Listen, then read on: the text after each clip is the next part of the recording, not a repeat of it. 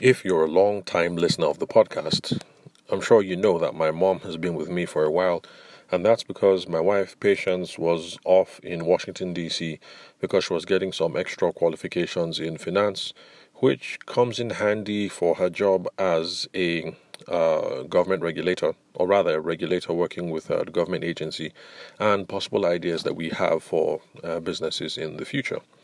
And so, Grandma, as the kids call her, Grandma Ben. So, Grandma Ben was around with us for close to a year, helping out until Patience got back. Patience is my wife. That's for those of you who are new time listeners. And so now that wifey is back, we've settled in, we've gotten back to our usual flow.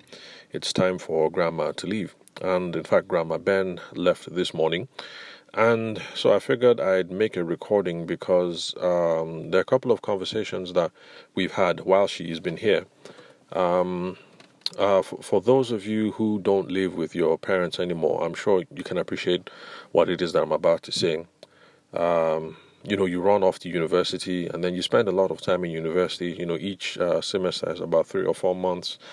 And so basically, you spend all your time in uni, you come home for about 2 or 3 weeks, then you're back in uni again, and then maybe you're home for Christmas, well, at least for me anyway. But for my other siblings, my brother and my cousins, because my mom only has me and my brother, but we have the other girls who grew up with us that we call sisters, but they're actually my cousins. So my brother and my cousins, they had much more independent streaks, and so they spent even more time away from home because they wanted to be out with friends and stuff like that. So anyway, you get to spend very little time with your folks when you're growing up and you hit 18, independence years and all of that. And so as you grow a lot older, you start valuing the time that both of you have together. So now that I'm a parent and I have my own kids, every single time that we can spend together, like Momsy coming over because Patience wasn't around, or you head over, you go back home for the Easter period or things like that. We've been spending a lot of time, we've been talking a lot, and we've been doing a lot of catching up. And one interesting thing I found was that there have been incidents and really formative things in my childhood that I thought were significant one way, but then only to discuss with my mom and then realize that things were not kind of what I thought them out to be. And that brings me to the topic of what I would like us to talk about today, and that's this thing called social capital. Now, social capital is something that is spoken about in American business and social circles and, sociology circles. And social capital, the idea behind social capital is this idea that there are learned skills or acquired skills that children soak up because of the environment that they're in. So it's pretty much a kind of osmosis thing.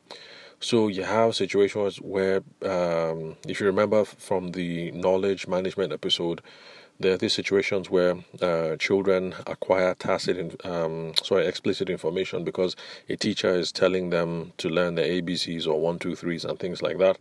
And basically, social capital is just all those other things that children learn just from the benefit of being in a certain environment.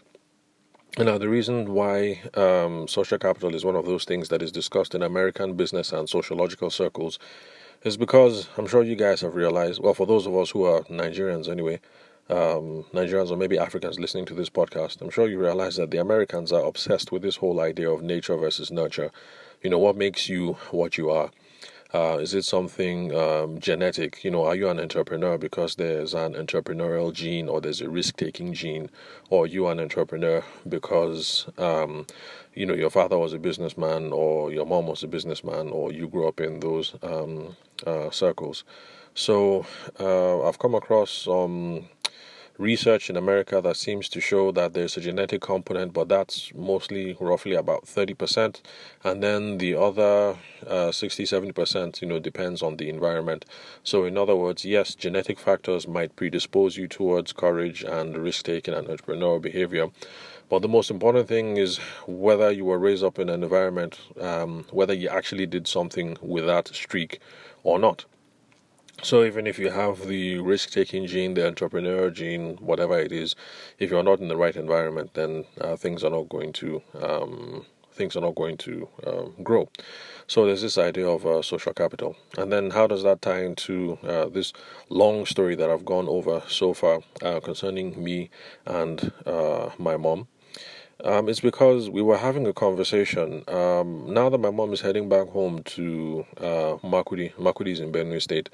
She wants to get involved in an NGO because given circumstances that we grew up, because my mom and my father, they had a rough marriage, and I'll spare you guys the details, but pretty much Momsy and the rest of us, the kids, all five of us, we had to be alone from around when I was about 12 or 13 years, and it was a pretty was a pretty rough period because it's not easy for a young mother, five kids, trying to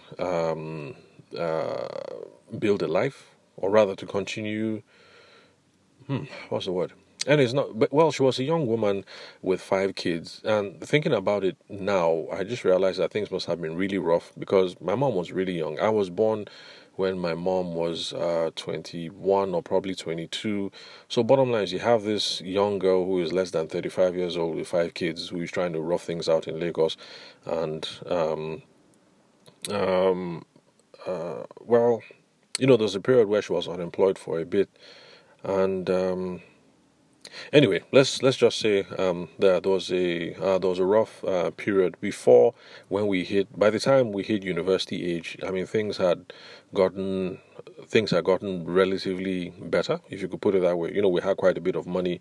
Mommy was now able to pay for a master's education abroad, and we had a pretty good life at a certain point. But in the beginning, it was kind of rough, and during that rough period, I didn't have a father around me or any other adult figure to look at per se, but just my mom, and looking at her push through life and rough things.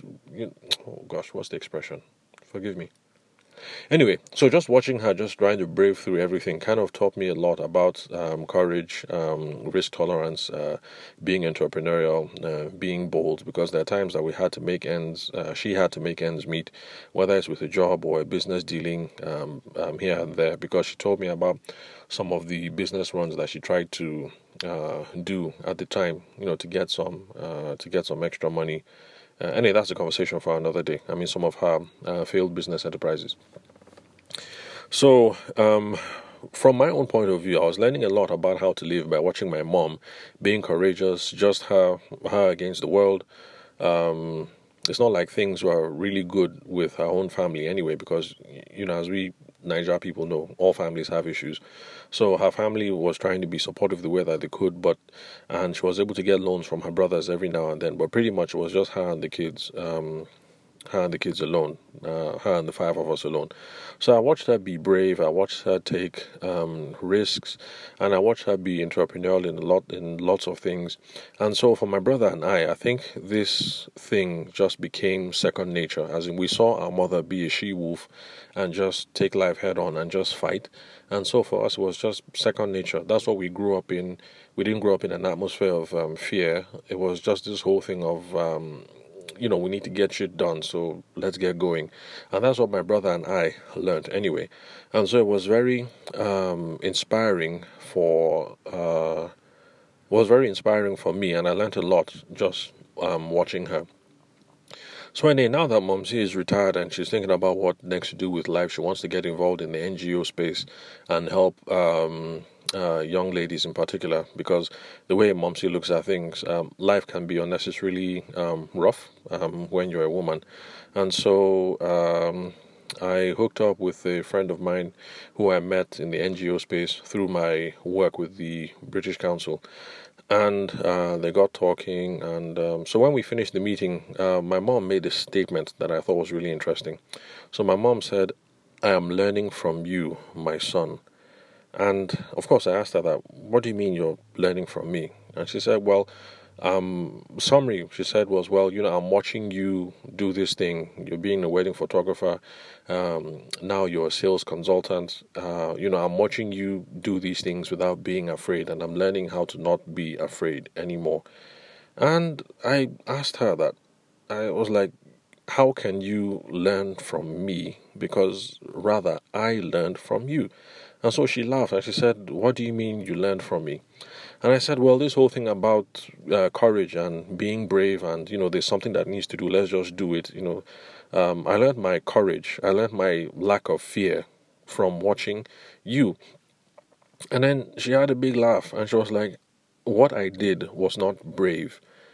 And I'm like, no, Mom, what you did was brave. And she said, no, that was not bravery. It was just how for do. For those of you who are not Nigerians listening to this podcast, the idea behind how for do is like you're between a rock and a hard place. So like you're screwed any which way. So you might as well just get it on. And we had a good laugh over that because I thought my mom was brave, but for her, she didn't see it as being brave. For her, it was just, I'm between a rock and a hard place. Shit needs to be done. Let's get shit done. And that's just how she was looking at it. But I still maintain that there's bravery there because there are people who have been in situations that my mom was and absolutely crushed them. So I still think my mom is brave.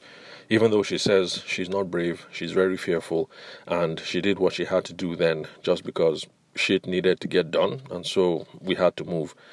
So, it was one of those conversations where we didn't have any clear resolution. I still maintain that I learned all these things from my mom, but my mom says no, she's fearful, and that she's learning bravery from watching me.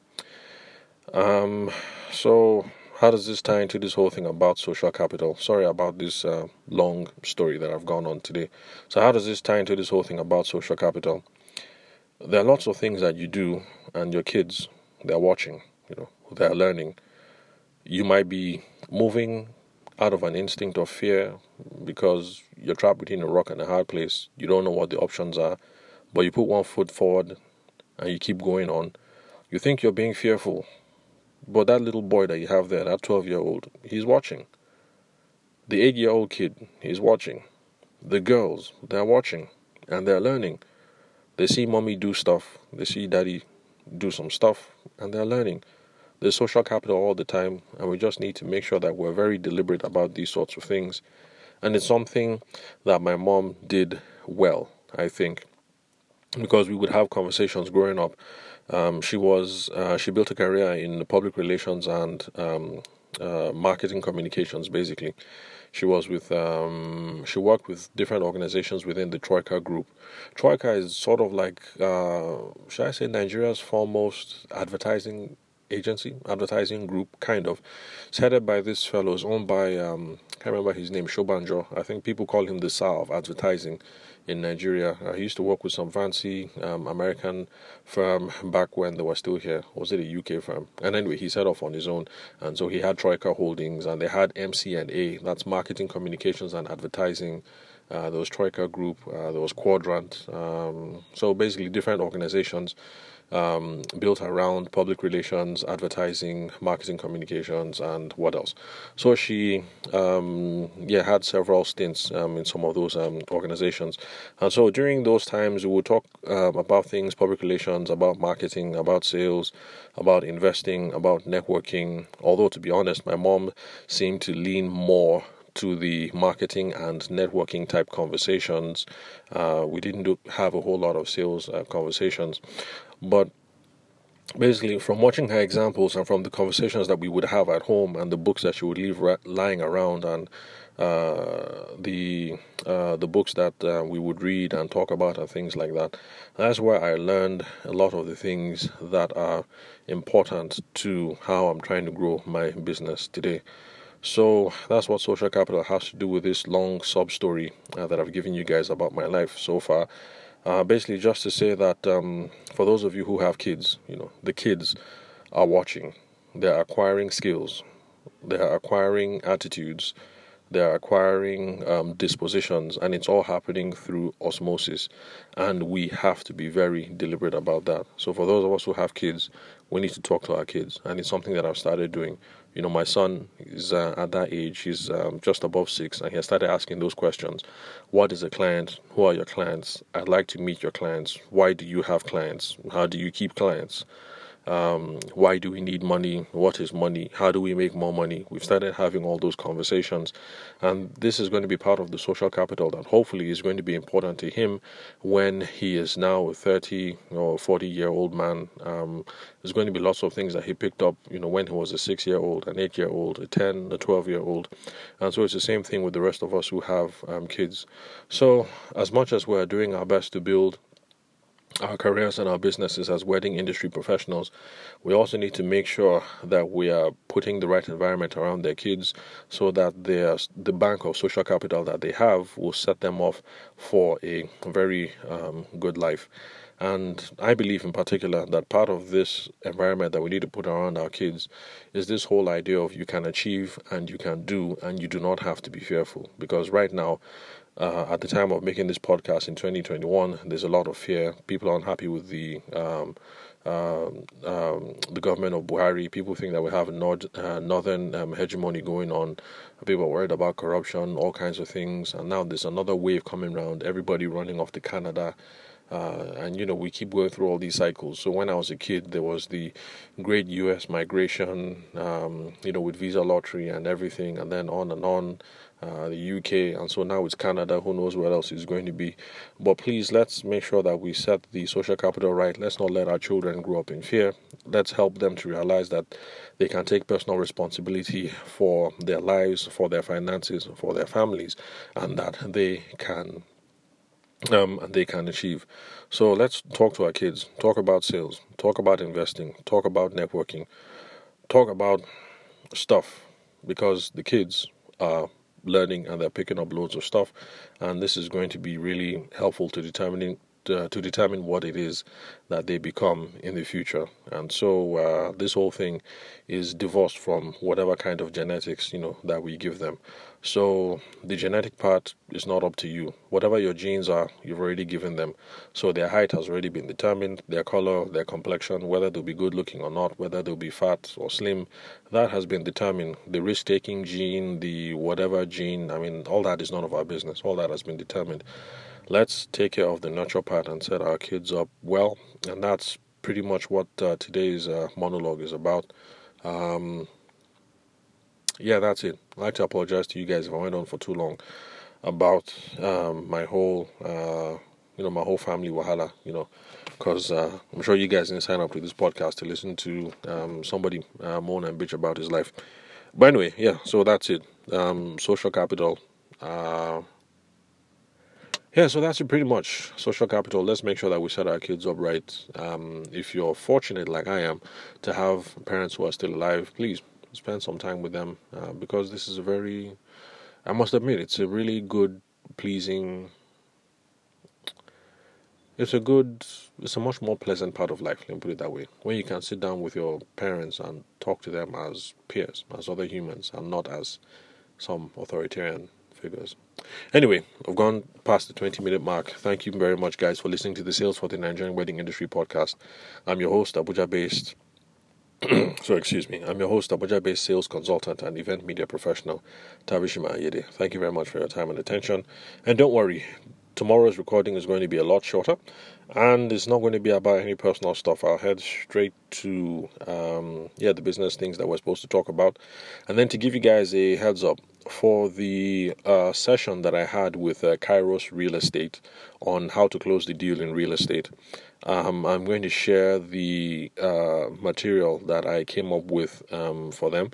So you guys should be very happy, because it was a paid session to run through their sales team, but you guys are going to be receiving some of that goodness here for free. So you guys should be grateful. Let's see. So those are some of the things that are going to be lined up for the next couple of days. For the how to close the deal in real estate sales training that I did with Kairos Real Estate, that's the real estate firm that D'banj is a partner in. For those of you who are Nigerians, for those of you who are not Nigerians, D'banj was a huge, I think they call it Afro pop, or what's it called, Afro pop musician, back in the day. And so he's branching out in other businesses. Real estate is one of them. So I had a training with the salespeople for his firm, and so I'll be sharing that with you guys. The session lasted, I think, about 3 hours, and I'm not going to make a 3 hour podcast recording. So, what I'm going to do is I'm going to break it up into micro sessions where we discuss one little thing at a time. So, just like with the material that we did on professionalism, communications, and networking, where I just did several episodes that lasted, I think, close to 2 weeks or so, this is probably going to be one of those things. So that we don't have a 3 hour podcast recording, I'll probably spread it out. So, once we start on that, we'll probably have a marathon session of maybe, 2 or 3 weeks where we run through some of the juicy ideas that we discussed. So, yeah, that's it. That's what you guys should look forward to for next week. But of course, even though it was tailored towards people in the real estate space, it still is relevant to those of us in the wedding space, in the event space, or whatever industry that you're involved in. So always remember, don't think that because it is sales for the Nigerian wedding industry that is not applicable to you because you work in investment banking. The principles apply. We just need to be a little bit smart and creative, take these principles and then apply them to our own situation. So thank you very much, guys, for listening. I'll catch you at the next recording.